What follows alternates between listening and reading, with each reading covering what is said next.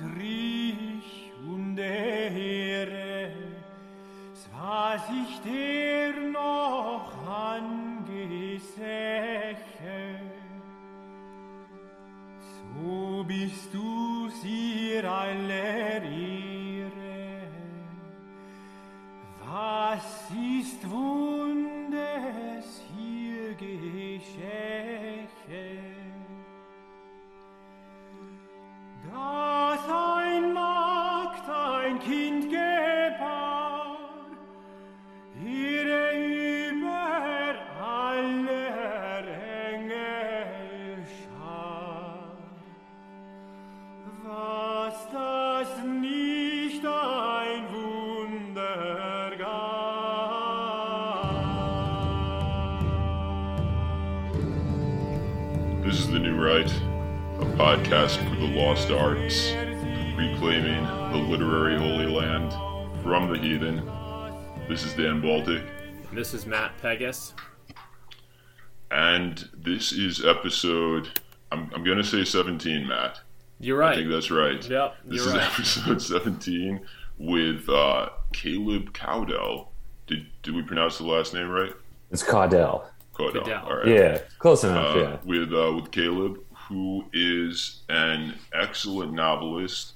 We just read his novel, The Neighbor, which is kind of from a sort of Midwestern Gothic perspective and style, I would say. But we'll get into that more later. And Caleb, it seems you kind of came onto the scene around April 2020. As did many of us when we found more free time in our lives, yeah. Mm-hmm. And started a really cool blog, middleamericanlit.wordpress.com. That again is middleamericanlit.wordpress.com. And you started off, I think, with a blog that was a review, or not maybe started, one of your first blogs was a review of Delicious Tacos' novel, Finally Some Good News, which, is another example of kind of this internet fiction, outsider fiction lit that that our mission kind of is to profile at New Right.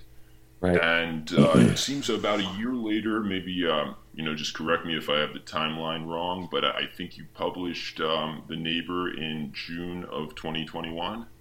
Yeah, May, I believe, of 2021. Yeah, Okay. Getting close to a year now. Yeah. So, you started the blog, got a novel out really quickly, and a very good one, I must say. And, and you're here now. I am here now, yeah. Take it away, Caleb.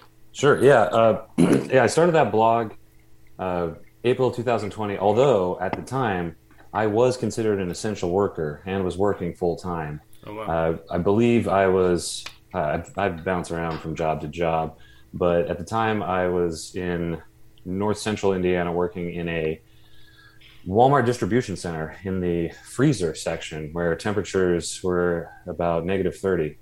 And Wow. I would go in at 4 a.m. and work until about 2 or 3. And I was living with a woman, it's an ex now, my girlfriend at the time, super small town, Upland, Indiana, completely flat, hometown of James Dean. It's a nice area. There are things I like a lot about it. But even though I worked quite a bit, about the only other thing I did was write. And I tend to split up my writing between nonfiction and fiction. I devote about equal time to both, although it can vary. But yeah, I'd like to work on the blog, and then I had this novel going. When I was really in the groove with the novel, I was writing about 2 hours a day. I was trying to get a couple thousand words, roughly 1,000 words per hour, to get that initial draft done.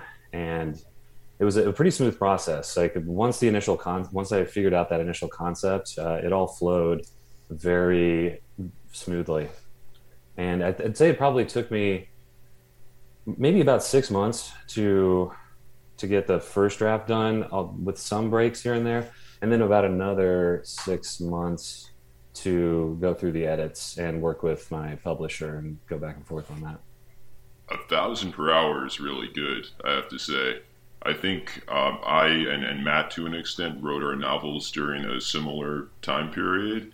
Yeah. And I was shooting for like 1,000 a day. Like if I clocked 1,000 words in a day, I was like, well, that's good progress there. Yeah, it depends on the total amount of time you have, your energy levels, what's going on around you, how many distractions you're dealing with. The reason I'd like to try to shoot for about 1,000 an hour is because that's about all the time I could really guarantee myself. Sometimes I would have more time, and then I would go for more or spend some time editing. But I knew that at worst I could only get that much time in. And so that was my bar. And that's also taking into consideration that I'm going to go back, I'm going to edit. I don't really edit much as I write, at least initially. Interesting. Yeah, no, it's an interesting place to start the conversation in terms of craft. It's something I sometimes wish we talked about more on this podcast. Caleb, I'm curious, are you a morning writer? Are you a before work guy, after work guy? I mean, I know some people find these questions kind of banal, but I think I, as a writer, always find it interesting to hear what other people do, and I think probably some of our listeners do too. So, yeah, what's your routine like? Because it sounds like it's working. Yeah, no, and I'm interested in this as well. I don't consider it banal at all. It's at the heart of things. Without some kind of routine or structure, none of this would even come to fruition. Totally. But ideally, and it can vary because I work quite a bit and I have other things going on, but if I can clear away distractions, I like to write in the morning. I like to write about an hour after waking up. It's not first thing. I need to clear the cobwebs. I've got to rev my engines up a little bit.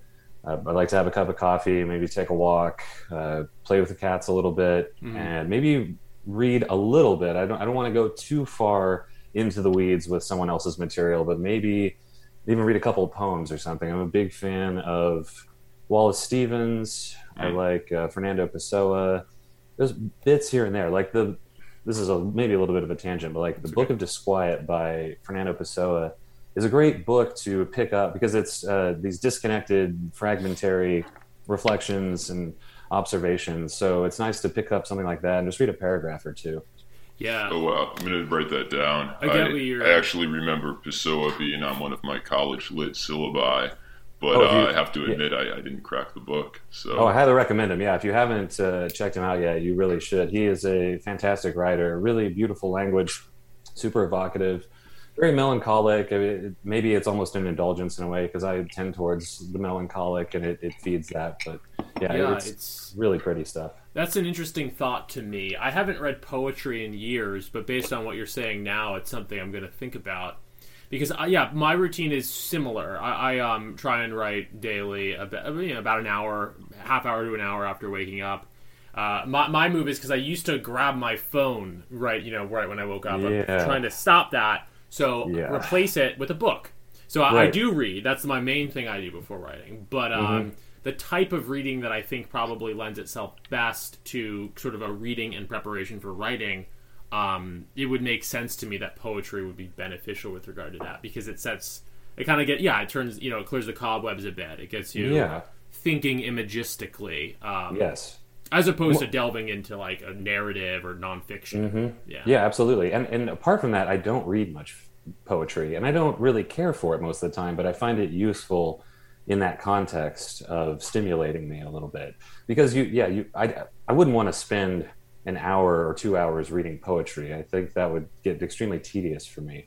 But just one or two poems, and that sparks this freer association. I think it aids the creative process. Especially, the mind, I think, is more inclined towards that in the morning anyway. Yeah. No, I find too. It's better to write in the morning just because your mind is more uncluttered. Like when I try at the end of the day, so much has happened, so much has work is on my mind, other things are on my mind. I'm not in that creative space. But when you wake up, it's like, you have that zone. Yeah, and it's crucial to not reach for your phone. Unless, I suppose, if you're a journalist or you're a topical writer, maybe you need to be updating yourself that consistently on what's going on, or you're writing on a topic that's unfolding at a daily rate or something. But otherwise, if you're doing fiction, if you're pulling material from down deeper within yourself or from somewhere else in the universe, I think it's pretty counterproductive to fill your head with a bunch of topical nonsense. Yeah, Absolutely. I mean, you've said this, Caleb, and Dan and I both do. You know, we work full time, so like finding that hour before work has really been the sweet spot for me. And, you know, I've tried. I still do sometimes right after work. I've even written during my lunch break.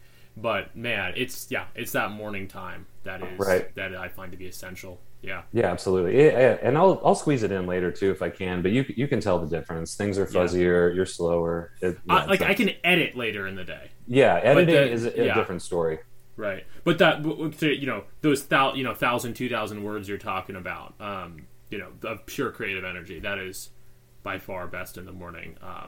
Yeah, totally. Maybe for everyone, it sounds like for us three at least. Yeah, it's like a blitzkrieg kind of thing. And especially, if you're not a full-time writer, if you're not paid to write, you don't have 8 to 10 hours a day to lounge around, take walks, write for a while, take a break, go back to it. You've got to condense it. You've got to concentrate it. You've got to find something that allows you to very efficiently produce material. Yeah. Yeah. And that's impressive to get it down to an hour and just like have an hour of solid productivity in an already productive day. Right. That is like, it feels amazing. I mean, frankly, yeah. I mean, it's why I think there are very few novelists, very few good novelists, because most people just don't have the time. Right. And the people who do have the time don't, have anything else to do. Don't have the structure. Lives to inform. And it's almost, not just, there's not only the time issue, there's, perhaps this is a little bit grandiose or self-aggrandizing or something, but the courage of focus. It's not that hard to find an hour. Even if you're very busy, you can carve that time out, but then you have to commit to grappling with your own mind. Absolutely. And one of the things about writing, and sometimes the way people talk about this, it gets a little inflated or something, but you are face to face with the limits of your own intelligence right there. Yeah. And sometimes that's something you don't really feel up for. And I'm not going to try to act like it's a daily torture or anything, but you do have to renew that effort over and over again.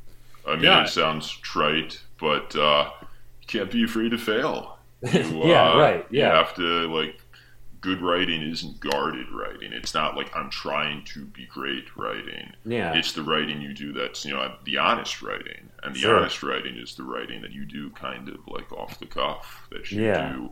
You just find that rhythm and you get into it. And then, like when I was writing my novel, it didn't really get good until I found the main character's voice. That's and right. then when you find the main character, as you seem to have in The Neighbor, there's a very distinct, even though it's in the third person, there's a very distinct kind of character voice for Jesse. And it's, once you find that voice, you're good to go. You're off to the races. Yeah, and you don't know where that's going to be necessarily right off the bat. And it can get a little discouraging, but you have to be willing to push through that. You have to be willing to look at certain inadequacies and find a way around them, or find ways of incorporating them and making them work for you. Do you have any good readers for you, like editors? Yes. One of I have such a conflicted relationship with Twitter, as I'm sure many people do, and that's probably a commonplace. But I have found through Twitter several people that have been extremely helpful in the feedback that they've offered. Not just with the novel, but nonfiction stuff, short stories. I have a couple of people in my real life that I send material to. Yeah, I'm extremely grateful for that, because I don't pay anyone to. As of now, I don't pay anyone to edit my work. I don't pay for anyone's opinion on my work. There are a few people that I'm confident in asking, and I would never expect it either. And I would be totally fine with no one having the time to do it, especially if I'm not paying them. But there are people out there who have devoted at least part of their free time to giving their perspective on things and helping me out with that. Yeah, Awesome. No, there's a good economy, so to speak, of people doing that on Twitter, and it's definitely part of what we're trying to do on the podcast is, give feedback and get help people get their work out there. Right. Yeah. Absolutely. I'm actually curious. Sorry, Dan. Go on. I'm just curious. For some of our readers might be interested. I'm a bit interested. How did you hook up with Bonfire Books, and kind of what is Bonfire Books? It seems like a pretty good, company in general, but I'm just Yeah. yeah. No, they're good guys. They're stand-up guys. I've greatly enjoyed working with them. They are the perfect combination, I think, for me, is someone or like a company or whatever that's both responsive and also that will hang back, that Hands won't off, that won't put pressure on me, but also will work with me and is communicative. And I know that almost plays into certain flaws that I have, where I'm pretty selfish in that way, where if I want someone's attention, I want it quickly, but then if I don't want to be bothered, I don't want to be bothered. So they work with me on that, and it's nice. They're small scale. They only have a few releases at this point, but that works really well for me. One of the things I don't like about publishing, I guess, is that the time between like submitting a work and then having it accepted and then having it published is like you're talking years down the line.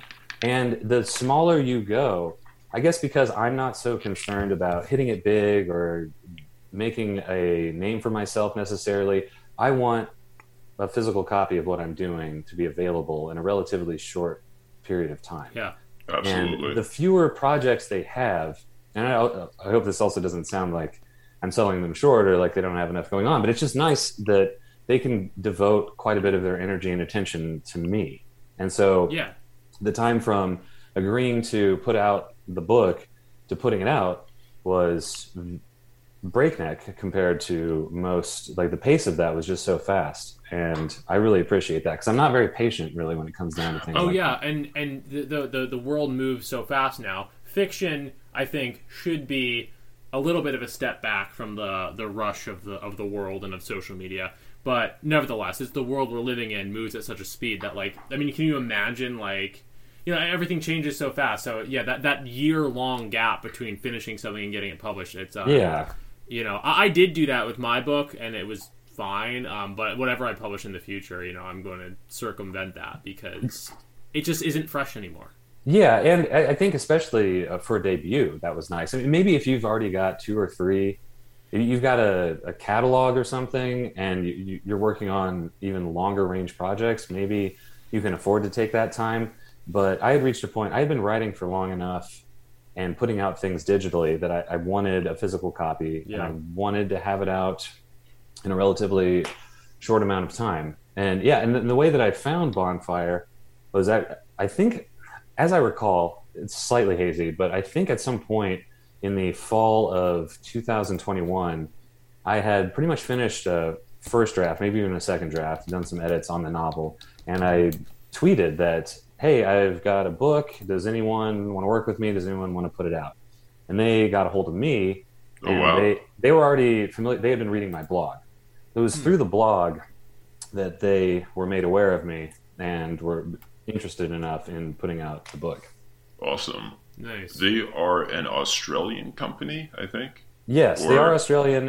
One of them, I believe, is Australian. The other is American and was either born in Indiana or lived in Indiana for a while. We shared certain Indiana references, I know, in talking about things like that. But they are based in Australia. Interestingly, I had a former professor because my novel Nutcracker is a little edgy, and as such, it's probably a little difficult to publish in the mainstream publishing industry. And this former professor recommended reaching out to British publishers and British agents, saying that they are a little more, tolerant of things that are, unwoke, shall we say, or what have you. Yeah. And Australia, I wonder if, not that your material is, and we'll get into the novel shortly, but not that it is especially, dissident in any way, but you don't see, this is something we'll get into, you don't see a lot of novels that are, written from the perspective that you write from.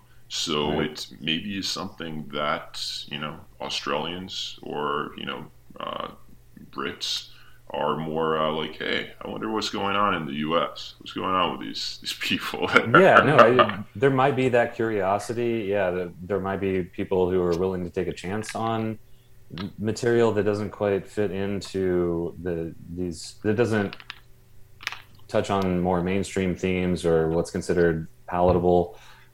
I don't know. I'm sure there are American. I know there are American-based companies that are also willing to do the same thing.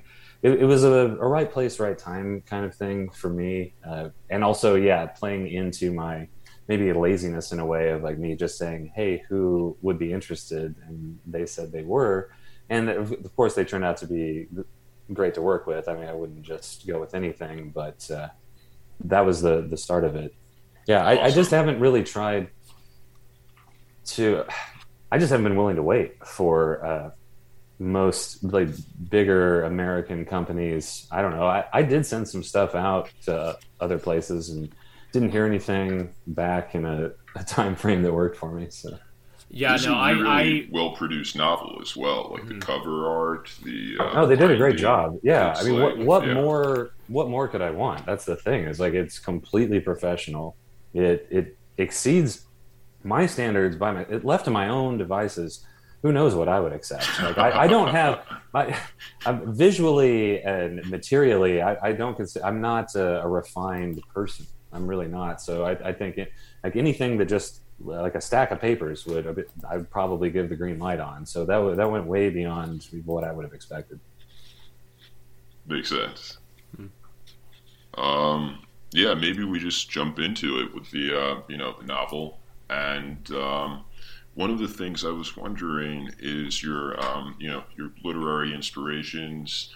What styles influenced The Neighbor, your novel? Yeah. It bears, there's a sort of quest that the protagonist Jesse is on after an inciting event, and in some respects, it's has allusions to classical stories like the Odyssey. I don't know to what extent that was intentional. But it's very much written in the style of the kind of maybe, and tell me if I'm putting words into your mouth here, but the Southern Gothic combination with a little bit of the kind of beat patter, the on the road style. Yeah, that would not be putting words in my mouth. The major influence. If there's a central influence, it is Southern Gothic. William Faulkner is probably at the heart of things, and then a little like as a descendant of that, Cormac McCarthy, which that's not necessarily Southern Gothic. That's like Appalachian and then Western, but those elements are very strong. Those are major influences. On the road, not as much. A little bit. I wasn't as into Kerouac. I haven't read him since like high school-ish era. All of these references, they're knocking around in my head a little bit. But William Faulkner is a big one for sure. The on the road thing, I was thinking about it, but not. Also, maybe taking a step back, I'm not all that academic at this point. And so like when you bring up something like the Odyssey, I did have the idea in a vague sense of doing a reverse Odyssey or an inverted Odyssey, but I never intended to be rigorous with the allusions or to map. I don't necessarily like very intricate or puzzle-like works where it's now you need to be a scholar to uncover. Maybe that can be fun. I'm not necessarily knocking it, but it wasn't my intention. So I wasn't trying to map every location onto, this is where Odysseus was, or this is I wasn't trying to be that clever or erudite with these things. But I did, at least in a general sense, have the idea of like, okay, so there's this classical story about a hero who's been cast out and he needs to make his way home.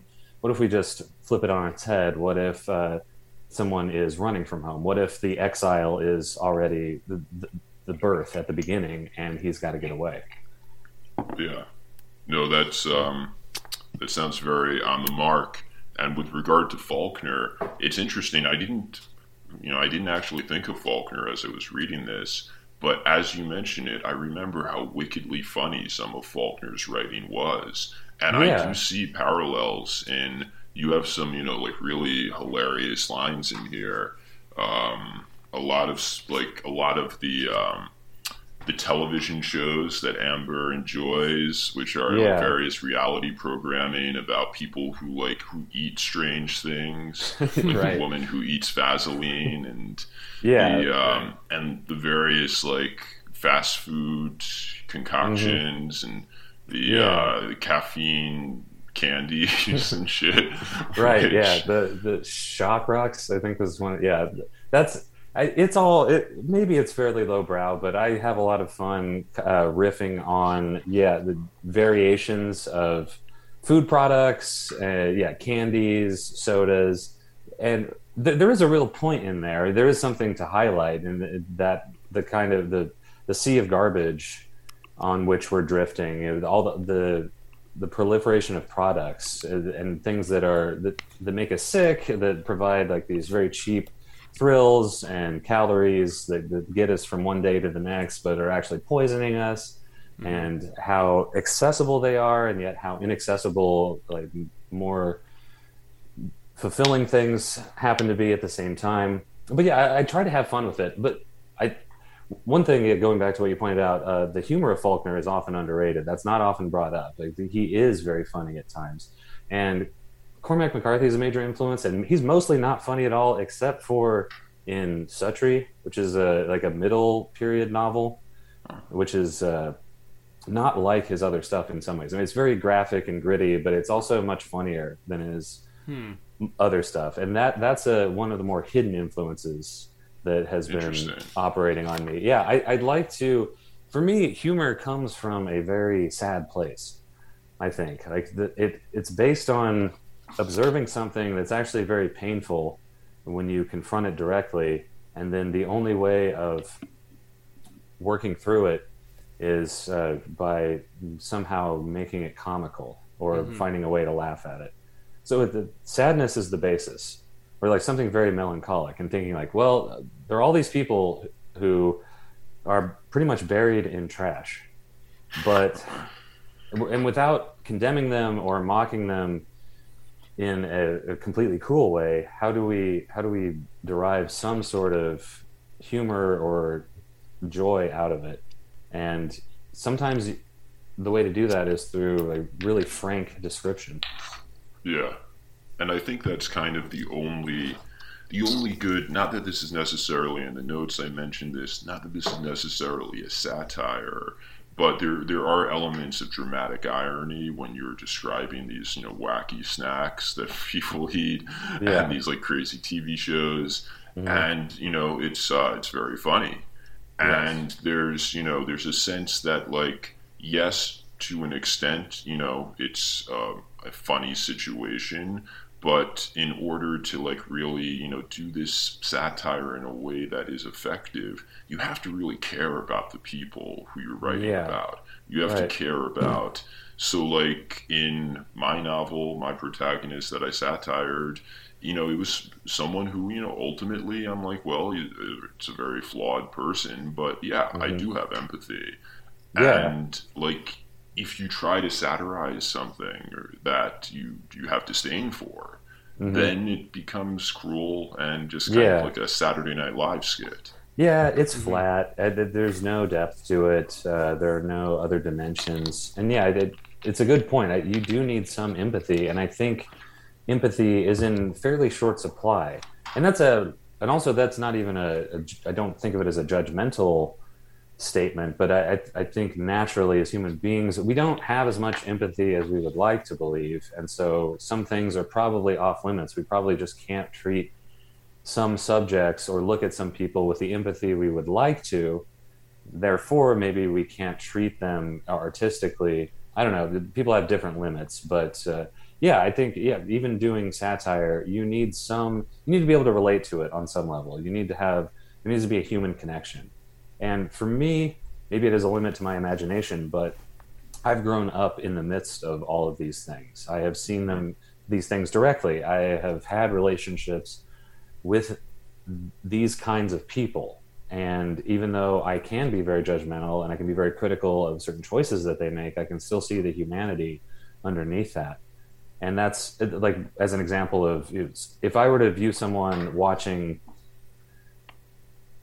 garbage television and eating a family-sized bag of Funyuns, I can sneer at that, and I can say, well, they're making a bad choice, and I wouldn't make that choice. Not also, I mean, I do make those kinds of choices sometimes too. Anyway, but normally the way we judge things is a matter of frequency or volume, right? It's not like we never do those things. It's just like, well, I don't do it every day or whatever, something like that, where we qualify it. But when I look at somebody who's, maybe their habit is to watch horrible television every day, I can say that's not good for them. They should do something else. I don't do that, but I still see how it's fulfilling. It's some sort of surrogate pleasure, or it's a source of some sort of fulfillment that isn't. It's not getting met somewhere else. Yeah, and I still I really that touches me in a way too, where like part of me wants to mock it, but part of me wants to just give someone a hug or be like, I know exactly why you're doing this. Yeah, totally. Yeah, I mean, that empathy really comes across in the novel for, not just the protagonist, but for, I don't think you actually mentioned the state it's set in. We know it's the Midwest. I assumed it was, probably Indiana, where, or, Ohio or what have you. Yeah. But yeah, no, there's that clear empathy for the region and the challenges that it faces. And I was struck particularly by the last line by the cop, and this is not really a spoiler, but he says it's not like it's some tragedy, referring to a specific murder that kicks off the novel. Right. And though like that murder, you could say it is a tragedy, it isn't. It's maybe as it is argued in the book, to some extent, it's good for the community, it's bad for the community, but it misses the point, and intentionally so. This was your intention, I'm sure, to say it's not some tragedy, because the true tragedy is the whole book. Right. It's what happened in the past 30 years to Middle America. Right. And yeah, I mean, what's been your experience with that? And we, maybe have our own. Yeah, no, I grew up in a small town in Indiana, and when I was born, already we're maybe 10, 15 years into deindustrialization. And some of the effects of that were not developed until, it wasn't until even about around the year 2000 or so, early 2000s, that most of the factories in my small town and surrounding areas were closed down. But the beginnings of it, I think you trace back to the 70s. And going back even farther, I find it extremely interesting how going from rapid industrialization, the post-war boom, to deindustrialization happened within about 1 or 2 generations. Yeah, it's a incredibly swift process. I think that gets overlooked a little bit because, especially if you think of like the 50s, post-war boom, prosperity, mass production, mass consumerism, you got the expansion of the middle class. From about that, like 1945, then to 1975, 25, 35 years. That's a period from expansion to contraction. That's from like government policies that support the middle class to policies that counteract all of that. Yeah. And that's not really enough time there's no time in that for traditions to arise. That's not time for wisdom to be passed down. That's like suddenly, you don't need to be educated to make a decent living, to even as an educated person, you will not make a decent living. Yeah, and you bring up an interesting point. I mean, it's now been in decline, so to speak, for as long, or I guess longer than it was booming. Right. Yeah, the boom was incredibly rapid, and I'm sure it took everyone by surprise. But it's so funny how that brief period of a boom with suburbanization, greater urbanization, all of that industrial development, that is looked back on now as a period of conformity and stasis. But it was a time of incredible sweeping change. Absolutely. And it was a blink of an eye. But now, but what that says to me is that things have declined so much in some ways, and that the change has only accelerated, and things have become so much more chaotic, that period itself now looks like some sort of static paradise. Yeah. No, for sure. I mean, I think not to get too political, and I don't even mean this politically. I mean more just in the way that people think about these things and the images that are conveyed. Maybe it's too simplistic, but if you look at Trump's 2016 victory, "Make America Great Again," whatever. What did that mean? Who knows? But I do think in terms of what the states that he did win. And again, I'm really not even trying to make some political argument here. I'm just kind of spitballing. Those Rust Belt states that he did win, it's tempting to think that what did "Make America Great Again" mean to those Trump voters? It's harkening back to that time. And that was part of his promise as well. Whether we fulfilled on it, we don't even need to comment on. But yeah, sure, yeah, no, and from the generation, my dad's generation to my own, my dad was able to, without a college education, work in a limestone plant and make very good money, and he had great benefits. He worked hard. It was a hard job. By no means was it something he just showed up and goofed around on, but it was a hard job. But he was compensated well for it, with no special certification. It wasn't a lifelong training process. From that to my own generation, where I received much more extensive schooling, and of course I made my own choices. I don't want to suggest that I couldn't have made better choices, but it just wasn't as simple. It wasn't as direct of a line of just, if you go through school and you get a degree, you're going to get a good job. No, things have fallen off. Yeah. Because you can't get a good job. You can't have a job that supports a family. That's the big difference. Is right. As you said, policies, economic circumstances, even that supported the middle class versus what we have now. Yeah, the middle class is contracting now, and what you had for a very brief period of time was economic policy that was intended to support the average man or the average family, to allow for a decent, comfortable way of life. Of course, there are obligations that have to be fulfilled on the end of the middle class person, or the man, or the family. You still can't be a complete fuck up. You have to show up to work. You have to work hard. You have to be productive and industrious and sober enough. But if you fulfill your end, then you will reap the benefits of that. It was set up that way. What we have now, and what has been going on, and this I think is, sorry to say, but probably only getting worse, is a system that is designed to only appeal to a much smaller class of more ruthless, maybe even amoral, striving, energetic, individualistic types who are better at manipulating and seeing advantages in a more particular way. Like, it's not just about, go to work, you'll be taken care of, you'll be able to support people. Very few of whom are even in the Midwest. Yeah. And it's, as we all know, in the past 30 years or so, since NAFTA and even before, all of the, the profits have been accruing to the coasts, to the big cities. Yeah. And, not to get too personal, but my grandparents are from upstate New York. My father's from there. And I remember going up in the 90s for Christmas as a child, and as a kid you don't really see the world the way adults do, but I'm pretty sure the communities seem pretty strong, relatively speaking, it seems. Yeah. And now as an adult, when I go back, it's just, it's like the community you describe in this, in The Neighbor. Mm-hmm. And, it's obvious that the opioid crisis has hit upstate New York, as it has hit many other areas of the country. Right. And it's obvious that, the living wages, NAFTA and all these, and this deindustrialization, this shipping of industry to China, has left this region with, like very few economic opportunities. I mean, you have in this novel Jesse as a dishwasher.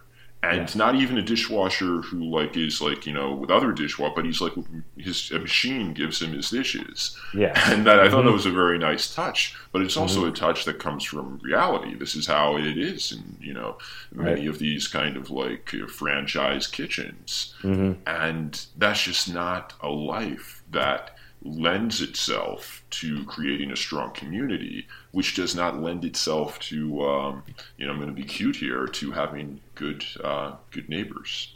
No, not at all. Work is hard, no matter what. No matter what you're doing, you're going to be dealing with drudgery. You're going to be dealing with repetition, and it's going to take a toll on you physically and mentally. But what offsets that, or what should, is that embeddedness in a community and that sense of feeling socially useful, and that sense of being loved, and that capacity to love others. But a lot of that gets stripped away because the work, some of that only arises through permanence or through stability of environments. And when you have population churn, when you have all of these populations moving very rapidly, you've got people, I don't know how many, I forget the statistic on this, but like Americans move a ridiculous number of times throughout their lives. It's like 7 or 8 or something like that, or maybe even more. That's a lot of movement. And with that much movement, you can't really establish roots. You can't really get to know people. And if you don't know the people around you, then what you do matters less, because a lot of the times what you do in itself is not really, it can't be that fulfilling. It's repetition. You have to do the same thing day in and out. But if you know you're providing for someone, if you know that you are providing a service to people around you that you get to know on a more solid basis, that can make all that easier to bear. But if it's just another job that you work for a while and then you're going to get kicked out, or you're going to have to move somewhere else, and everything is churning and swirling around you, it's much more difficult to endure those conditions. Yeah. Well, part of what came to mind in what you said about the way, society is now structured toward a more narcissistic, striver, atomized class of people is interesting, because the sort of economic boom of the Midwest that we were talking about earlier, you might say, and I'm not an economist, but you might say that it was structured around the family and more broadly the community. That was what was incentivized. So there was a meaning to the work. Right. Now the kind of work that's more incentivized is this narcissistic email job, Uber Eats class. Right. If you're not, that's the thing. That's exactly it. The economic policies at one time were geared towards supporting families and individuals who didn't want to stand out in themselves, but who wanted to be able to provide for others and provide stability. But now it's much more a matter of standing out and distinguishing yourself, often in ways which are probably antisocial or disruptive. Completely, yeah. Yeah, and obviously that leads to the erosion of community. And that leads to, in some respects, and I'm sure this was intentional, as you're reading The Neighbor, you think, God, if Jesse had been born 50 years earlier, none of this would have happened. Right. He'd have a plant job, he'd make a good living, he and Amber would have children. I don't know to what extent you're comfortable giving away spoilers. But we can talk about whatever. I don't necessarily care all that much. Yeah, it's up to you on that. Okay, so yeah, it's it goes awry, and in a very moving and tragic passage, Amber overdoses, and but this is the reason for this, to some extent, is that he lives next to a drug dealer who she buys the drugs from. Yeah, so happened to live there. It's accidental, it's chaotic, but they're caught up in that. And I think of that all the time. I see people who, one of the things that happen when you have a society that reaches a certain level of complexity, it's meritocratic in some ways, and you raise the bar on intelligence, and you set up a system where you can only prosper if you know how to game the system. If you're clever enough in a very superficial way to take advantage of certain opportunities. But if you're not, what happens is you overvalue intelligence, and you fail to see the dignity in people who simply are not as superficially clever. And what you end up with, though, is you deprive people of dignity. Because you shouldn't have to be that smart. You shouldn't have to scheme that hard, right? Because like if someone comes into my shop, when you work in a boutique coffee shop, you get the highest and the lowest. You get people you get yoga instructors and people on trust funds, but you also get hobos. You get street people, and so you'll see people come in. See a guy he's listening to a rap song on his phone with no headphones, and he's eating from a bag of Cheetos. And I look at that and I can't help but think that this is a person who just doesn't have the firmament. They don't have the capacity. Social acumen. Yeah, they can't. They would have been fine, and they could have worked in a mill. They could have been on a farm. There were all these other forms of socially useful labor that they could have picked up, and they could have been useful contributing members to. But now, all the influences they're subjected to, they just can't handle it. They can't discipline themselves in a way that works for them, and so now they're reduced to something that they wouldn't have been otherwise. Yeah, the lack of socially useful labor, I think that's important. Yeah, right, absolutely. Because now it's like there's such a hole in the center of that, and so what that leaves is only people who are very creative. And creative is it's an ambivalent term. It's not inherently a good thing. Like being, it's really not. And so what that leaves open is like people who are like, I don't actually have anything to contribute that's beneficial or that improves like the health of people or that does anything substantial. But I can insinuate inadequacies in people. I know how, like I can game the system. I know how to manipulate. There's a certain intelligence in that. It rewards a kind of manipulative intelligence, and if you don't have it, you're increasingly like without resources.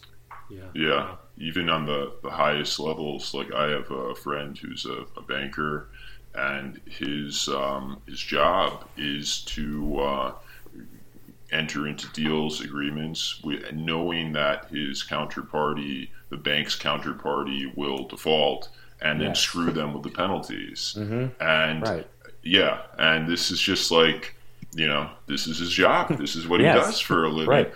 And like he's winning when his deal partners are losing.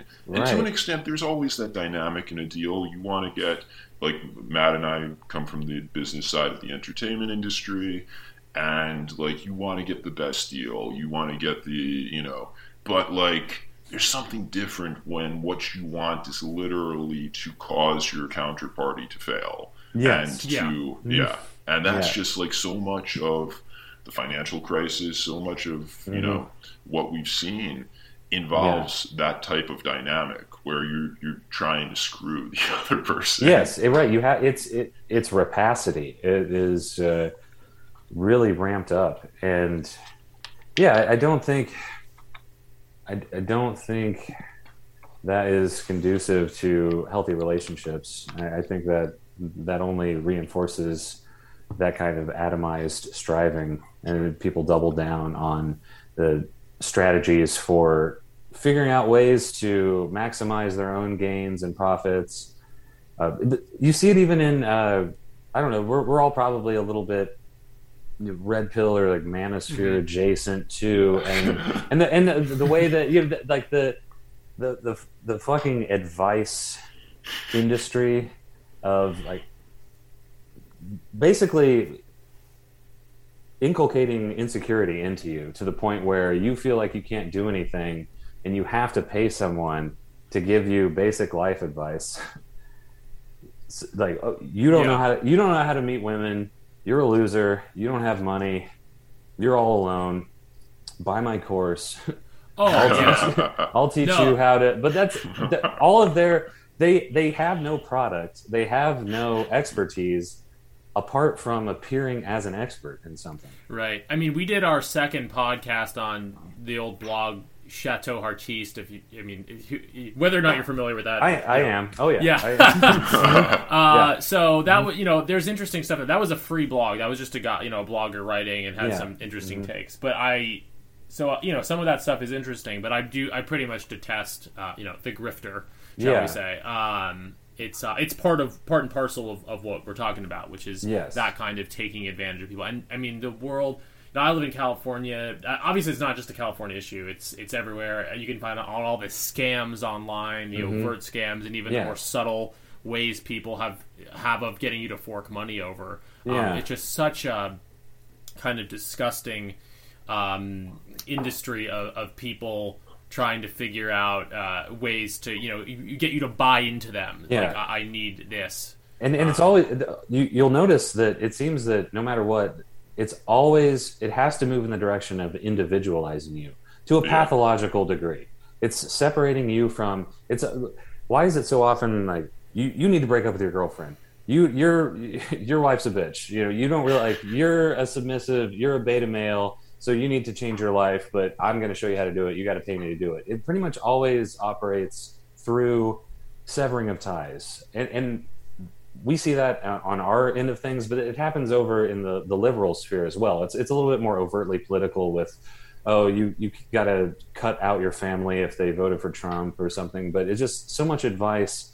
Really, it homes in way too much on individual preference, and it only furthers social disintegration. It's all about, not all of my own individual needs are getting met. So who can I cut out of my life? How can I recreate myself in a way that allows for greater flourishing? But you're actually isolating yourself, and you're paying people, you're allowing people to profit off of that isolation. And it would never happen in a healthier society. None of this would be necessary. Yeah, in a healthier society, all of these men in these how to get a girlfriend boot camps would have girlfriends, because we would just live in a society where people went to work and had good jobs and felt good forming families, and were into reading blogs about how do I become the ultimate alpha male, and the women reading blogs how do you identify whether your boyfriend is a secret loser? Right, no, totally. And the self-love thing too, that, I think about that quite a bit, the prevalence of that discourse of how we think that we've made this advance where you need to love yourself. How can you love someone else if you don't love yourself? But I think it's completely ass backwards. You actually you can only love yourself if you are capable of loving other people, and you need other people to love you too. You can't just sit in a fortress and do mantras and meditate. I don't know. I don't really subscribe to that stuff. No, I hear you. Yeah, and all of this is to say, we talked earlier, and we're getting into a topic which could be the stuff of a multi-volume work of how society came to be the way it is, and the ultimate political manifesto. We're getting deep, but I guess there's a book in there somewhere. But I'm sure, maybe many, but that it's not. Yeah, we talked about economic policies, favoring the family and favoring the middle class versus economic policies that now don't. But it's not just economic policies; it's also this social revolution that's happened basically since the 60s, which is that's the it's cultural messaging. And it has to do with atomization and individualism. And how do we think our way out of this? I don't know, but I don't have answers. I don't have anything prescriptive really, but I do notice certain trends, and I don't like where things are going. And I guess what I'm very sensitive to is the way that attempts to ameliorate some of the negative conditions or the damage that has been done only exacerbates it. Like I said, and a perfect example is self-love discourse.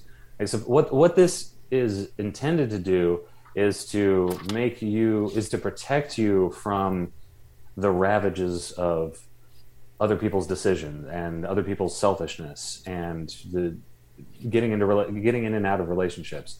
But I think that subscribing to this way of life or philosophy, identifying with it too strongly, only intensifies the problem. It's more Definitely. Of a symptom, rather. It's not the solution.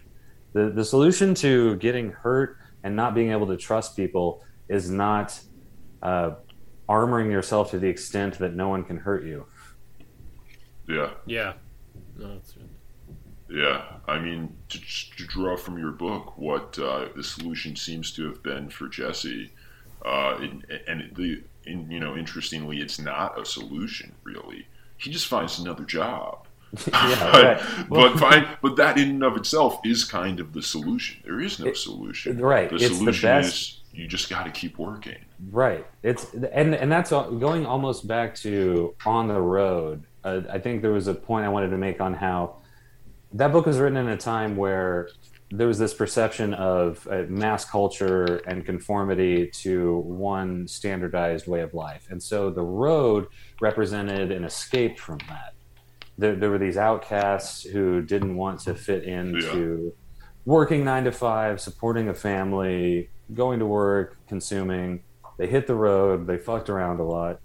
But at this point, now reaching this later stage of deindustrialization, one of the points I wanted to make is that, in contrast, the road is no longer an escape. The road leads back to where you were, because you're going to find the same problems everywhere. Like, globalization, in a way, if it supposedly offers opportunity everywhere, it also puts up roadblocks everywhere. The same problems will meet you wherever you go. So, if you leave home, what you'll find are the same issues.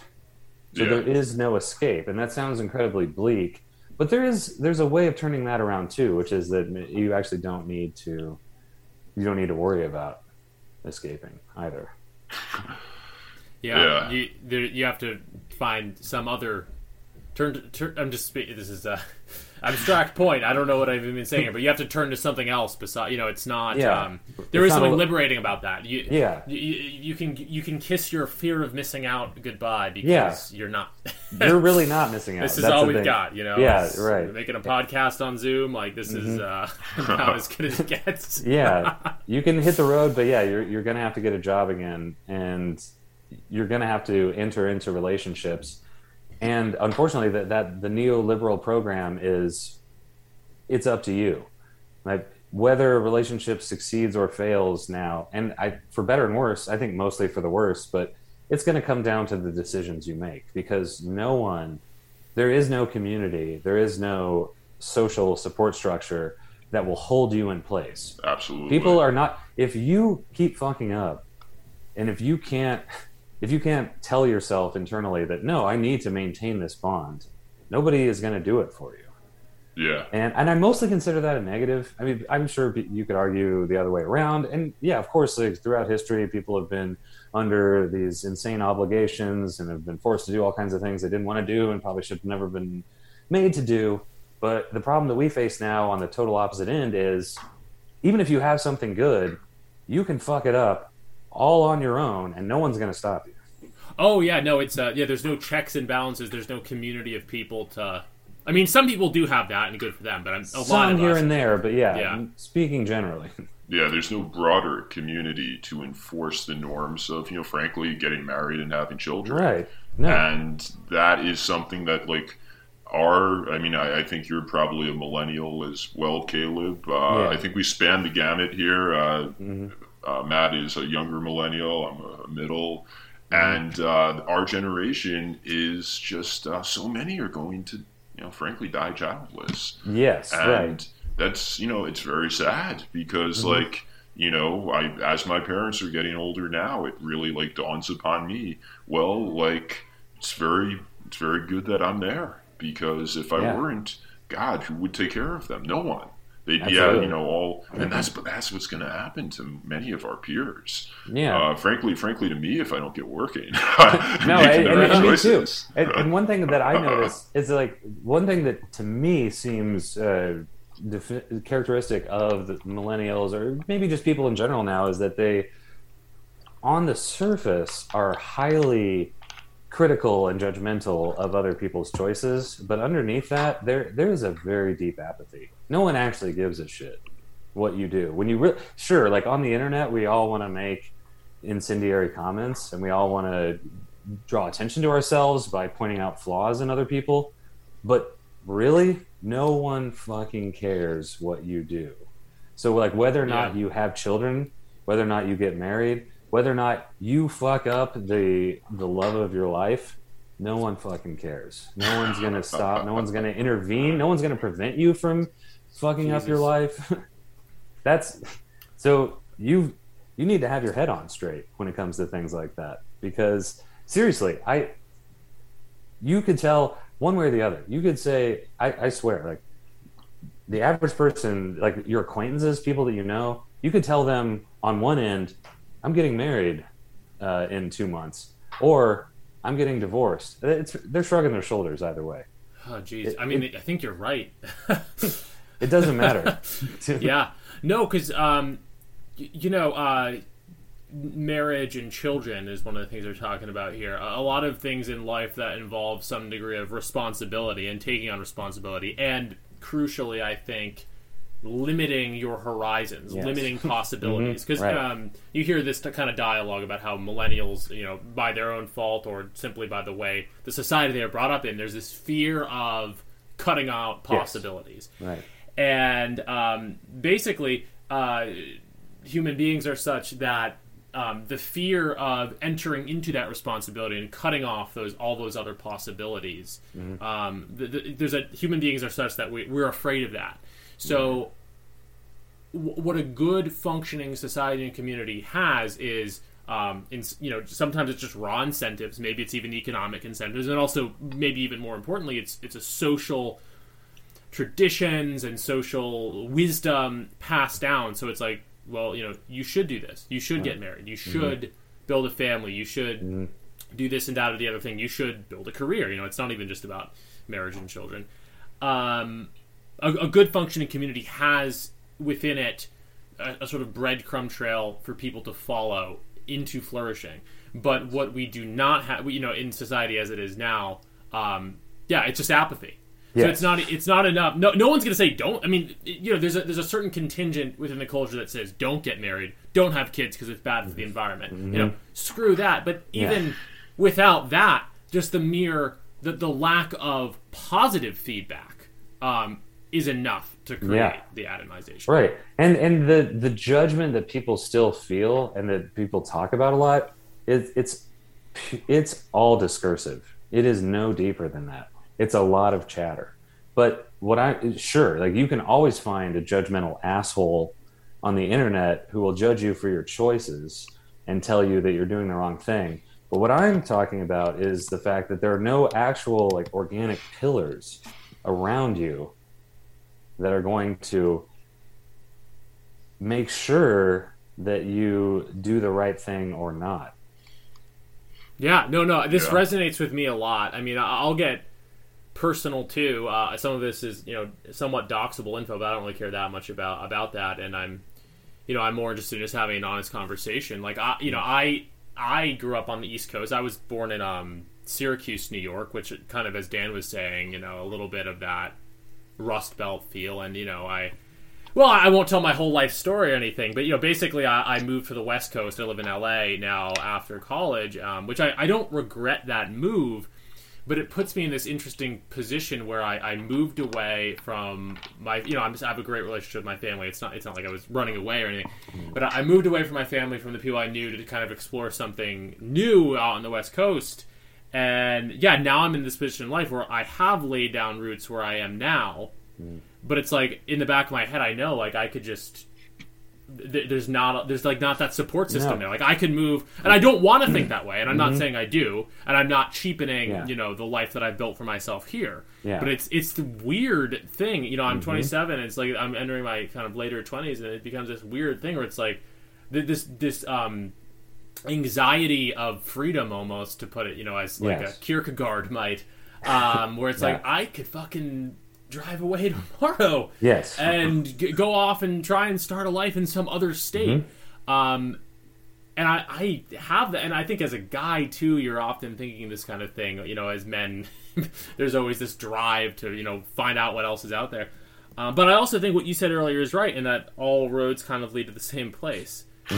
So I say that not to say anything bad about my life, because I'm basically happy, but like nevertheless, I'm often kind of think about the peculiarity of this historical circumstances of my life that have led me to this place where it's like I could fucking do anything I want, and I don't like that. Right? No, there are downsides to that, and I think only the benefits have been touted. I think that's what's highlighted, is that you should be free to do whatever you want at all times. Okay, there are certain upsides to that, but it's not all good. And in my own life, I'm a 35-year-old man. I am, according to the census, single, as in I'm not married. I have no children. I'm telling you, not in any circumstance, I am never asked if I'm going to get married. There's no, from my family, from friends, no one expects it. And maybe that is, I'm sure that's not everyone's experience. I'm sure depending on, certain places where you grow up, maybe there's still some of that pressure. Maybe if you have more of a religious background, I'm sure that still happens. But a lot of people would like to construe that as a purely positive thing. Like, oh, you're free. No one expects you to do anything. But I'm telling you, it's a little unsettling. Because now I'm like, what? How am I actually viewed by society? Like, what do people actually think of me? Am I just an adult child? Because no one just assumes, he's going to take on greater responsibility. He's going to be responsible for bringing up another generation. No, he's just a consumer. He just does what he wants. No one thinks he's going to do. It's not exactly an inspiring condition. Yeah, no, and it's the like thing is that lack of pressure is bad for you. Yes. For the people who, already, benefit from you being here, the people that you would take care of, the people, it would be nice, I'm sure, from those perspectives for you to have a wife and kids. But, essentially you can still fulfill your role. You can still do what you're supposed to do. But the pressure to form a family, that's for you. That's for you to get your act together, so you do not you personally, but all of us. I'm in the same situation. It's we missed out on that pressure living in a kind of post-industrial, Tinderized society. Yeah, and that's the thing is, and some people still made that choice. Of course, like there are still people who formed families early on. I think. My assumption is that the more religiously steeped your background, the more likely that is. But some of it is even economic. Like marriage is becoming a status marker too. Yeah, it's expensive. I mean, even just the bare trappings of it. Like I have a friend who got married he flew to Vegas to get married, but it wasn't. It was just him and his wife and family. But I mean, just that in and of itself, the ceremony, you got to get a ring. It's, it's expensive. Right. Yeah. Two things that I wanted to be conspicuously absent in the novel and in The Neighbor were religion and family. And especially the family one, I think, is more obvious because there's really no connection to parents, brothers, sisters. That's all supposed to be completely vague, nebulous. The condition is so atomized, and Jesse has Amber, and they have each other, but the two of them are not enough, not in those conditions. So of course they fall apart. But the other thing is that oftentimes there's this association with lower class and religion. Uneducated people, ignorant people are more religious. and maybe that sociologically that bears out in a way, but I think what I've even seen, especially in urban underclasses, is that there's an absence of religion there too. These are not like pious, simple people. Like there's a serious lack of religious faith there too. Oh yeah. Like there's pretty much no mention of people do not attend church. They do not even attempt to adhere to religious precepts. Yeah, no, I've noticed the same thing. I think there is something, maybe in generations past, something to the and definitely like globally, sociologically, less sort of successful or intelligent, whatever people are going to cleave, it sounds negative, cleave to religion more. But I've noticed that too in kind of like there's an increasing lack of religion amongst the kind of lower classes, for lack of a better term, or the religion that is there is not what it once was. I mean, there's obviously, we talked about grifters earlier, there's plenty of that goes on too, just kind of like BS, not like traditionalist religion, but rather like individualistic, religion, where the incentive is, basically to bring money in. There's a cheapening to it, as I guess what I'm trying to say. I think in generations past, and I can probably still now, there is a great religiousness among, the kind of the common man, but I think even that, very sadly, is cheapening. From my perspective. I wanted to show that in the book too, and maybe it's going a little farther down the line. Maybe it's not even necessarily a representative picture of where we are right now, but of where we're going or where you can end up. Because if you have this class of people who no longer has social or economic opportunity, and you also deprive them of religious faith and social meaning, then all they really have left are addictions and self-destructive cycles. Or at least the family-sized Funyuns and 90 Day Fiancé. Yeah, right. Yeah. No, but that too, though, as you said earlier, that is, it's not as bad as opioids, but it's like... Yeah, it's on the spectrum. Yeah, it's on the spectrum, exactly. And then when tragedy inevitably strikes in those type of circumstances, that's when you most need God. That's when you most need belief and faith. And so that's one of the reasons why that passage where when Amber overdoses is just so stirring, so striking, because like you're in Jesse's head and you know that like now that she's dead, he has nothing. That's right. He doesn't have his faith. He doesn't have, belief in anything else. The only thing that he cared about is just gone. And so that was a very powerful passage, I must say. Yeah, it's supposed to be about as stark as can possibly be, right? Because there is no other support. There's no comfort anywhere else. They were all they had. She was all he had, and now that's gone. And I wanted, and part of why there's one chapter that I wrote where I really did try in a very sensitive and sincere way to paint a romantic picture of two people getting to know each other and falling in love with each other. And that I had to do that to provide that contrast with the deprivation, with the loss that occurs later. Yeah. Because it's not all there are moments of beauty, even in a life that squalid and sordid. That's the reason it hurts so much. The loss hurts so much is because there were glimpses, there were moments of transcendence or evolution out of that. Yeah, I mean, crucially, before they moved next to the drug dealer, before they moved next to Ace, and if you live in that type of community, I mean, I think there's a sense in the novel that eventually, even though Jesse throughout the novel is always trying to do the right thing, always trying to like clean up the counters or make the right decisions, is trying to take them out for ice cream instead of staying in and smoking weed. But regardless, it'll catch up with you just because like it can't not when you live next to a drug dealer, when you're like, working a deadening job. It's just like, everything was stacked against him.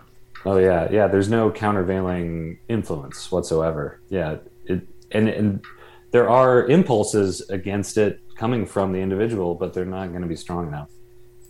Yeah, and you could see how generations prior, those impulses in Jesse are good, Right. and like there's no way Jesse would have been a murderer. He Yes. he would have worked a job and had a family and everything, but the circumstances in some respects make the man, and Absolutely. that's what happened.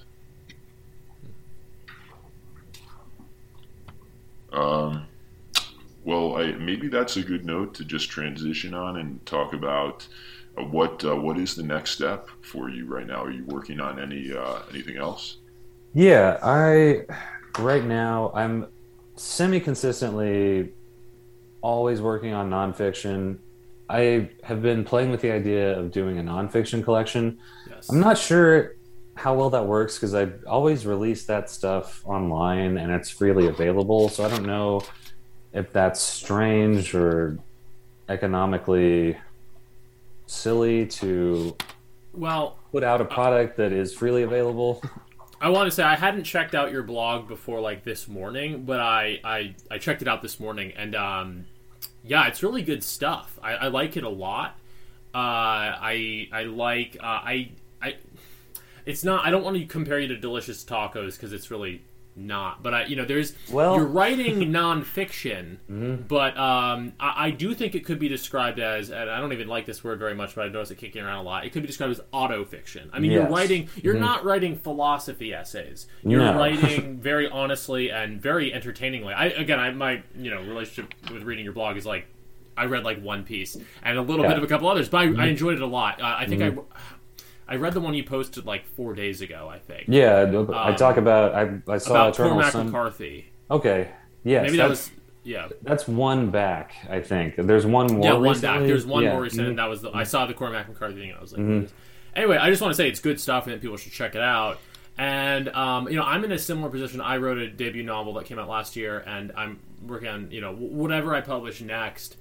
I'm thinking of doing some combination of sort of nonfiction / autofiction, and as well as like some short stories. I'm in a similar position. I get what you're saying, where there's a temptation. You want to post that stuff kind of for free because you want to bring in more readers. I think there's probably a balance to be found where you make sure you publish some original material that you can only get in the book. Right. Maybe you can always go back and sort of put like entire pieces or like halves of pieces behind a log. I think there's something to be done there. Because the work is definitely good. Yeah. Well, and I play a game with myself a little bit when it comes to the nonfiction, and I'm aware of it, although it does help. I tell myself, when it comes to the blog, when it comes to the nonfiction, I tell myself that this isn't your real work. This is something to put out for free to establish a link to yourself that anyone can check out with no investment. It's you click, you read. I'm not going to put out trash, but also I'm not necessarily. It's not published. It's not. There's no physical copy. I'm not going to put quite the same work. I'm not going to put quite the same attention or energy or focus into it. But at the same time, I'm not just going to put out total garbage. I'm still going to. There's going to be a minimum standard there. So I play a little bit of a game myself where I say, this is cool, but it's not really what I'm doing. But what the interesting thing that I've found is that for as unpopular, as like little popularity as I have, a lot of people who have read the fiction stuff, read the short stories, read the novel, and as much as they like that, like they really enjoy the nonfiction stuff. And I've been encouraged to publish it. Yeah, I saw that. I was going through your Twitter feed, and you posted a poll like, which should I publish next, fiction or nonfiction? And I think nonfiction went out, and you had a couple comments that were like, nonfiction. Yeah. That could get into a whole other discussion. I think that a lot of people are almost more interested in nonfiction today than fiction, which is a little sad, but in some ways, yeah, and maybe that would be bowing to even in the most reduced form, like a certain market pressure in a way. But I think I get it too. I think there is something. If you're honest, you're relatable. Right. And not even based on the particulars of your life, but just the fact that you are a real voice. I think people identify with that they enjoy that, even if it's not, oh, I don't know what it's like to live your exact life, or I wouldn't make the choices you make. They want to hear a real voice. They don't want to. It's just easy. You know when someone is trying to placate a large amorphous group, and so when in the times as atomized as they are, I think there's a real hunger to relate to people on a deep level. Mm-hmm. I think that's one of the things that makes Delicious Tacos' writing so popular and so good. Yeah, right. Is like he writes about stuff, and again, I think autofiction's the word, because not to get too pomo-y about this because I hate that shit, but like the binary between fiction and nonfiction can disappear a little bit when you're writing just honestly. You know, the best fiction is a little bit autobiographical. The best autobiography is a little bit fictional or a little bit stylized, at least. 100%. So I think that there's a real hunger for that because there is such a premium on, I like Cormac McCarthy, and I like, even some genre stuff. I like to be swept away by a story, but I think first and foremost when I'm reading, I do want to find that nourishment of human connection. Right. And I think that, that's why I am compelled to maybe focus a little bit more on the nonfiction, and even like Friends. And this gets into a delicate thing. The most recent piece I wrote, it's about a few different things. I pretty much, my shtick, if there is one, or my program is to pretty much always zoom in and zoom out. Like I focus in on concrete details of my particular life, and then I zoom way out and look at broad trends, and I try to tie them together in some way. Yeah. And I think that's very relatable. I think it's entertaining in a way, and I'm pretty gritty, and I'd like to think funny at times. Like sometimes I think a lot of what is construed as bleak or depressing for me is just funny. Like that's the way I see things, is like I'm just trying to be funny, and then like the major interpretation is like, man, that was fucking sad. That was, but like that was just my way of making something humorous, like exaggerating something or drawing attention to a certain detail. But yeah, I think that is that's in a way very easy to digest, and especially with the way our attention spans work, you've got shorter pieces, you've got 1,000-word pieces, where you're talking about seeing a movie and walking through like a muddy sidewalk, but then also relationships breaking apart on a mass scale, and finding a way to condense all that material into like 1,200 words, 1,500 words. There's something that's very appealing about that, and it's fun to do too. And like you don't have to invest so much. It's not like, okay, I've got a 500-page novel about all of these really intricate plots and. Well, Tacos has a great line, and I'm not sure exactly which podcast this was on. Matt's heard it. You've probably heard it too. Someone asks him, how do you get famous for being a novelist? And he said, by getting famous for doing something else. Yeah.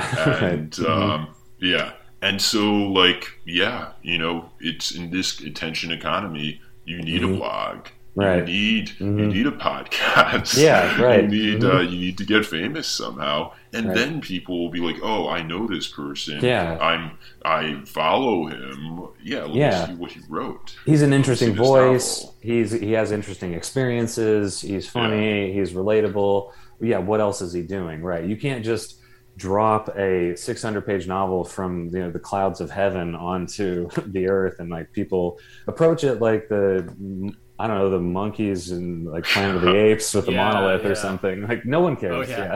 Especially not if you're outside the publishing industry. Yeah, if you're, your Simon & Schuster publishes your work, and they get you on NPR. Like people are gonna notice. Maybe not people on our side of Twitter, because we don't read that junk. But other people will. But if you're your own publicist, you got to publicize yourself. Right, you do, yeah. Yeah, that's going back a little bit. The Delicious Tacos reference is one thing. I'm surprised maybe it's a good thing, but I'm surprised that doesn't come up more often, because it's like an open secret, at least for me, that he is a major influence. And I don't want to tout it too much, but it's something that I almost fear at times, where I think what I'm doing is going to be seen as derivative. And not that we don't really have, in some ways we're a little too similar, and in other ways we're very, very different. But even sometimes, like stylistically or with the voice, like I have been very influenced by that. I started reading him when he first started his blog. I was 25. Oh, damn! Wow. I was 25. Yeah. He was 35. You're an OG. And it's 10 years later. It's 10 years later, and I don't know. It's played out about as you would expect, probably. But I've made comments on there before, and there's that little part of me that is hoping that at some point he will promote what I'm doing. Yeah. You know, have you interacted with him in the past? A little bit. Yeah, I sent him an email. He was a very I sent him a link to the review I wrote of his book, and he was very complimentary. Like, he seems like a gracious guy. I would never. Yeah. Like, my attitude towards this sort of thing is, I would never expect anybody to go out of their way to do anything for me like that, because also I don't really do that much for people. I don't. I mean, I maybe would in certain circumstances, but I guess I just don't have that general attitude of like, who needs help? Can I help them? Yeah. Who's going to help me? No, I'm aloof. I'm kind of selfish. I'm distracted easily, but I still have a little bit of that fantasy of like, maybe at some point he'll notice what I'm doing and he'll promote it a little bit, not in some sustained way, but even just like a mention or something. Or it would be a nice thing. We're trying to get Tacos on the podcast now, and I don't take it. You know, he's definitely a busy guy, but at some point, and we'll bring you up when he comes on. Like, it's good to keep the connections going, right? And I think it's really cool that you. I mean, if I were, I don't know, maybe my sense of this is wrong, and I'm younger, or whatever. But the fact that you've been reading his blog for so long is pretty striking, because he got a lot more sort of well known, like 2-3 years ago. Right. He got way more popular, but he has been so consistent, though, is the thing, and he was so enjoyable to read way back. Well, one of the things I liked about him so much is that, he was adjacent to Manosphere, Red Pill, that kind of like the advice industry material. And even a lot of the political stuff, like even around the time, because Hartiste was writing at the Chateau, and there was a shift from, he always did game, but at some point, I don't know when this was exactly, there was a shift from game dominant to politics, and it started talking about much more dissident, much more, the game stuff's unacceptable too, also to mainstream society, but he went way farther with Hartiste, right? Yeah, Hartiste. He's crazy. But what I liked about Delicious Tacos is that he always stayed true to his voice. Like, he didn't join a movement. It was never, like, he was friendly just by virtue of being maybe associated or having some overlap on a Venn diagram. But it was never about taking sides. It was never about saying, yes, I'm a part of this movement. Now you have to agree with what I'm saying. I'm not going to moderate. I'm not going to police things. There's no ideological conformity. There was something just so human about what he was doing that, sure, of course, his sentiments and his outlook would be very offensive to some people. But that was never really the point. It was never. Right. It was he's a writer. Right. He's a writer first and foremost. And that's something that I always found very inspiring. And it's not that I wanted to copy exactly what he was saying, but I always took that to heart, and I always kept that in mind, that you're going to say things that will offend people. You're going to take stances, but you have to do it from a very human place and from something that's true for you. And that's going to, some people who are very ideological and just need the repetition of mantras and slogans, they're not going to like that.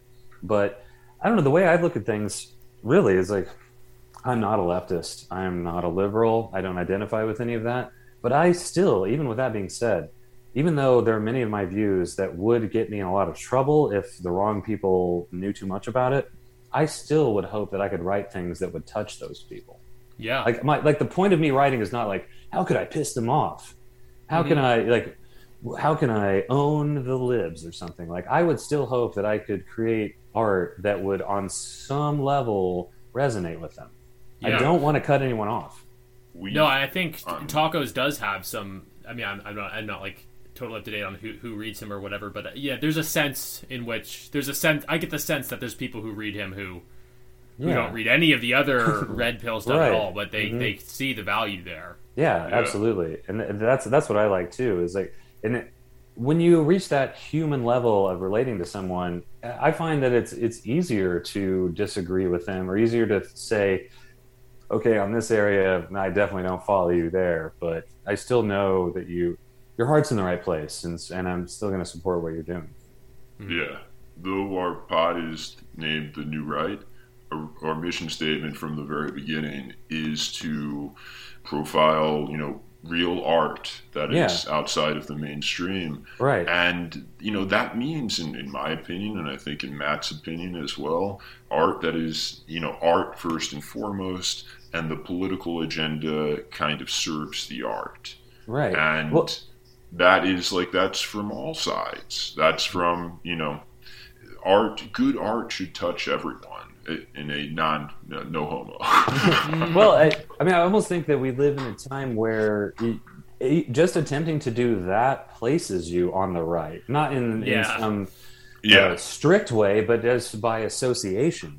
Which is why we're the new right. Right. That's where I find myself, and it isn't through hardline identification or adherence to a specific doctrine, but it's from merely wanting enough distance and enough space to create something authentic and it's true to my actual experience. That's enough to almost get you labeled as a dissident or to place you in dissident territory. But I don't want to cause confusion. I'm not a banner carrying kind of guy. I'm not a programmatic person like that. Yeah, neither am I. I don't find it. I've been on sort of right-wing Twitter for a number of years, and I guess I've tried things on for size to an extent, but I'm at a point where it's like, no, carrying that banner does absolutely nothing to serve me. No. Being honest and interacting with people does a lot to serve me. But, and there's a place in the world and rather to serve your art. Right, to serve my art, my creativity. I mean, there's a place in the world for banner holders and for ideologues and for thought leaders, but it's not something that I'm that interested in.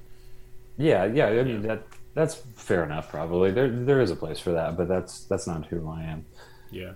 Just one thing I want to say about this is maybe it's a cringe sort of boomer or like Gen X-y sort of thing, but I'm reminded what is this quote? I don't know who said it. The people who first heard the Velvet Underground were all inspired to start their own band. I think that Tacos has played that role for a lot of us. And I can say again, I haven't read that much of your blog. It's in that Delicious Tacos form. Yes. But content-wise, setting-wise, I think you're fine. I don't think there's anything remotely derivative about it. And I think that it's a powerful.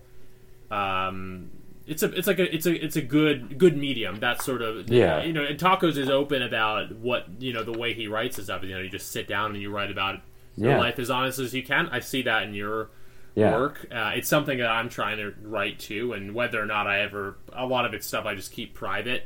Whether it's my day-to-day journaling, but to bring a conversation back to like what the first topic we touched on, which was like the habit of writing and the ritual. I mean, you're not going to have a fiction story to work on every day, and that's what I find. The sort of not to give him too much credit because it's not like he invented journaling, but what could kind of be thought of as almost like the Delicious Tacos form of just that kind of writing. You have to be able to do that some days. I think. No, that's true, and it's almost a relief, or it's a valve for escaping the pressure of thinking like I have to elaborate on this fictional world every day. Well, I don't feel like it, but I can always write about some bullshit that's going on in my personal life. And it's so therapeutic, and not to sound like a lib, but it's so therapeutic and pleasurable to write about that stuff. It is. You can feel it just melting off your chest if it's something difficult. It's pretty amazing. Yeah, if you go far, it keeps the mind limber.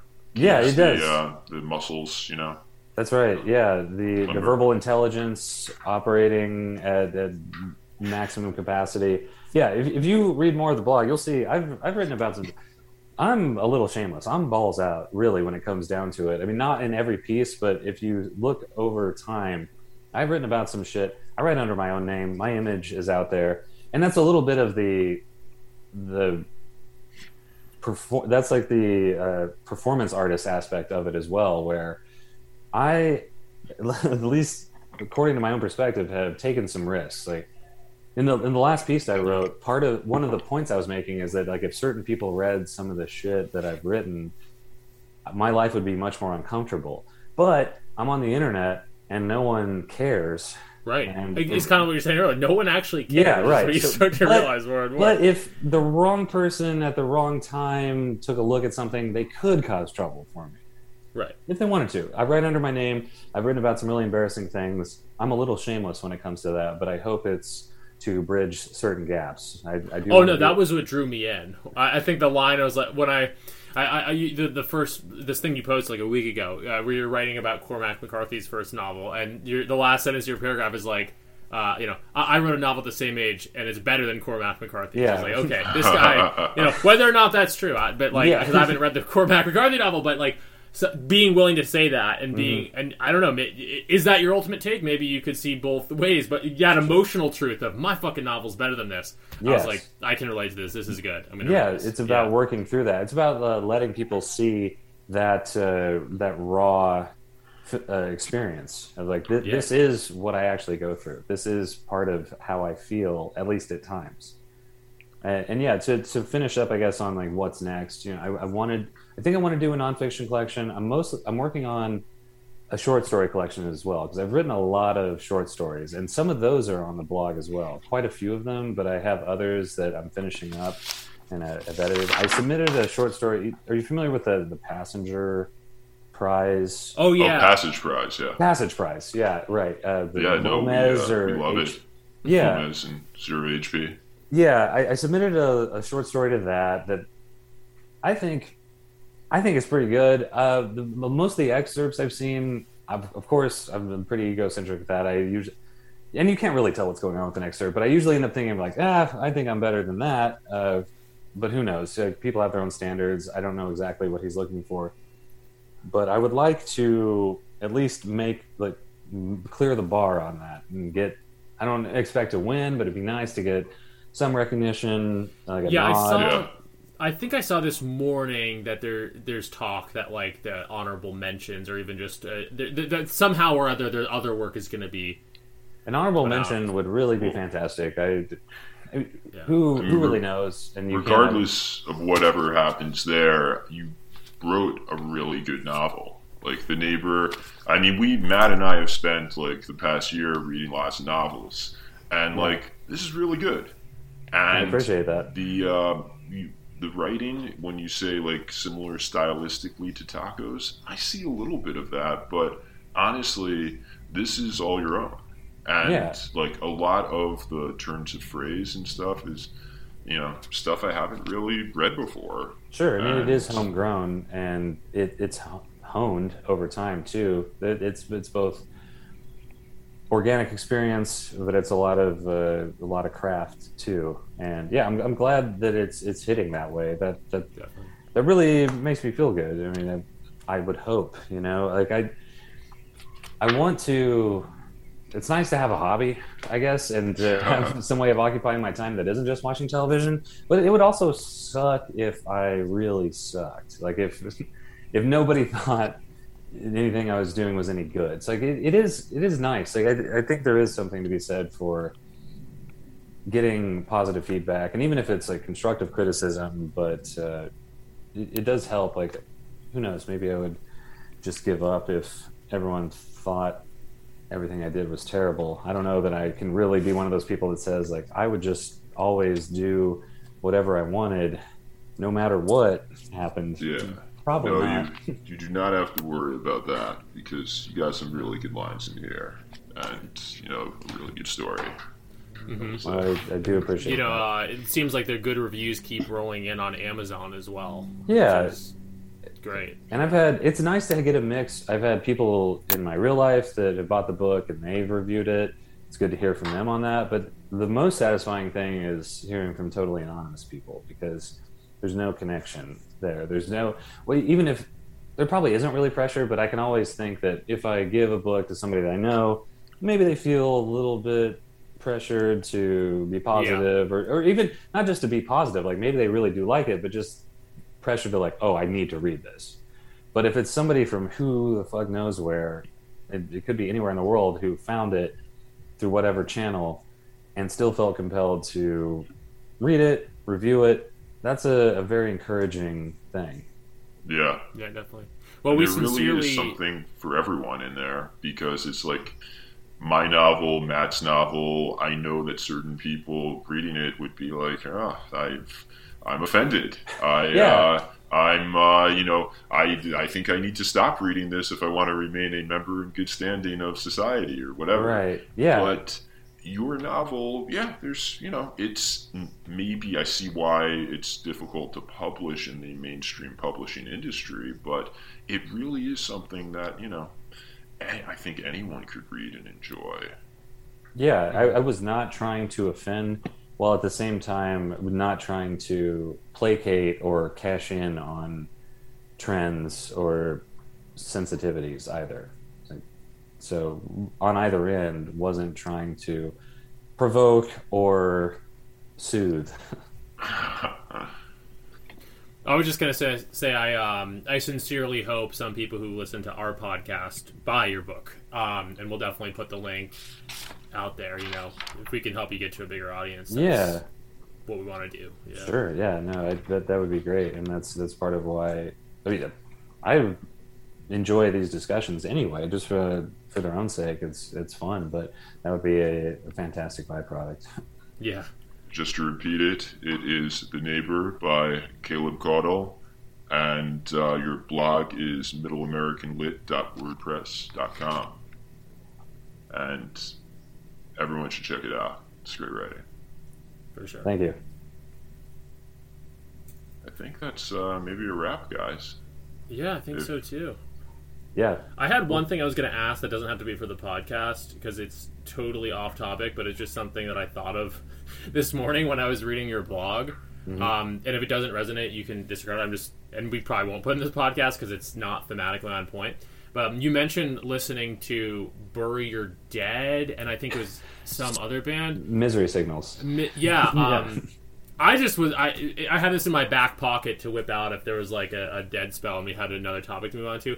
I used to listen to that. I don't know what you call it, metalcore or metalcore. Like hardcore. Sure, yeah. Mm-hmm. I used to listen to that a lot when I was a teenager, and like over this past year or so, have gotten back into it.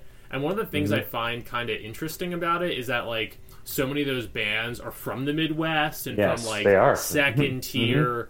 Milwaukee, Chicago, yeah. Or even if they're from like the Northeast, it's like some random city in Massachusetts. Yeah, right. It's like Podunk area, and Worcester, Massachusetts. Yeah, for sure. Mm-hmm. So like I've been getting back. I mean, just sincerely getting back to music. I think it's better than I'd given it credit after I sort of moved out of that phase. Yeah. And yeah, I don't know. I just was kind of curious if like that resonated at all. Where like there's something very Midwestern and like sort of old school. Not old school is the wrong word, but you know what I'm saying. Yeah. No, that stuff is always going to be. It's always going to have a place in my heart, and I'll go for long periods of time without listening to it, but I can always go back to it. And of course, it's formative, right? You listen to it in a period of your adolescence when your emotions are especially intense, and you identify it with it in an especially vivid way. And those impressions, I think, they're indelible. They're with you forever, no matter what. So I can always go back to that. And like the metal stuff too. I think I described it somewhat self-deprecatingly or ironically, like I'm a melancholic meathead. So it's like these two tendencies of where like I think about things, I get very pensive and wistful, but also like I just have like this masculine aggression where like I want to kick the shit out of someone. That is that's a really good point. Yeah, metalcore, especially even like post-hardcore and even some like better emo. Yeah. Especially compared to just like the floofy shit. Yeah. Rock and roll is dead. Mm-hmm. Like I go back to it, it's like this so perfectly captures like it's like it's masculine music, but also like with a sensitive side. Yeah, right. It does. It's good stuff. It marries those sides of me where like half the time I want to fight someone, and then the other half I want to cry, and but they're both very real. Yeah, they are, and there's such a lack, I find, of that kind of masculinity in general, but even that kind of like just like white guy from the Midwest. Yeah, right. It used to be in the culture with music like that, but yeah, going back to that music, I always find like that nostalgia for the presence of that as like an influencing force in culture. Well, I almost think I think it comes in your writing too, so that's why I brought it up. But yeah, I almost think old school country used to express that, right? The fact that I like, think so. I'm a hard ass, but actually I'm crying into my beer too, and you know, like the bitch left me, and actually I'm torn up about it, but also I'm going to kick your ass if you look at me the wrong way. Right. That used to be. I think you're right. Yeah, there is like, you know, when metalcore was popular, it was no one would have ever thought like there's something sort of analogous to country music going on here. But I think like in hindsight, it reminds me of that. That's like right. There's in the rearview, you can see it especially. But that's hard to express, and I think that's hard for people to understand. Maybe for women or like men who are raised a certain way, how men can contain those seemingly contrary emotions or impulses, like. But for me, it's very strong, and it's powerful, and sometimes I don't know how to reconcile things. But yeah, in writing too, I hope to be doing my own version of it, where I think so. Yeah, I am extremely wistful. I am very sad about certain things. Like my heart breaks very easily over seemingly minor incidents and events, but also like I don't know, I have a lot of rage and hatred, and I want to hurt people too. Like, you want to process those emotions in a masculine way. Yeah, right. Yeah, I think there is something really virile about that aesthetic that I like to try and bring it to my writing as well. But yeah, it's interesting because like metalcore gets kind of maligned or like people dismiss it, but I think no, there's more. There's a lot more to it, and hopefully there'll be and this does happen with genres. Like hopefully, you know, give it another few years and people will have a better regard for it. Right. I was always partial to. I like some of the more simplistic stuff, like some of the really just simplistic beat down stuff that can be fun, like party stuff, but I was always partial to the stuff that was a little more complex, that blended more of the intricate melodies, like the shimmering reflective guitar tones and phrasings with those complex, like the polyrhythmic breakdowns.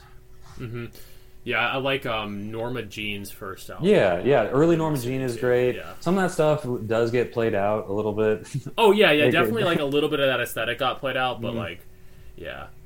And wouldn't bring up Norma Jean, there's a whole other interesting element where there was that whole like Christian there's a lot of scene, which there's a lot of overlap there too, and especially, you know, in the Midwest and Indiana, a lot of those bands were Christian. Like, especially Indianapolis had like a Christian metalcore scene. Yeah.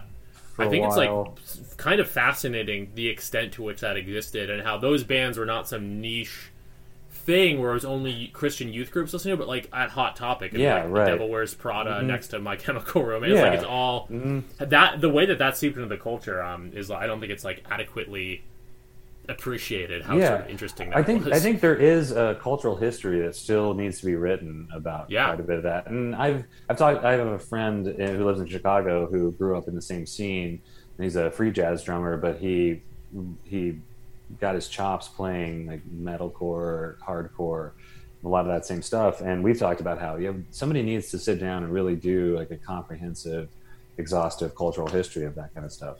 Yeah, and I think it's kind of ignored for the reason we were talking about, which is that it's kind of like a flyover country phenomenon. I think that's part of why it's not flyover. It's like retrograde masculinity, but still with some of those maybe slightly more sensitive or feminine elements as well. It's difficult to categorize. It's difficult to place, but it says a lot about where a lot of people were at the time.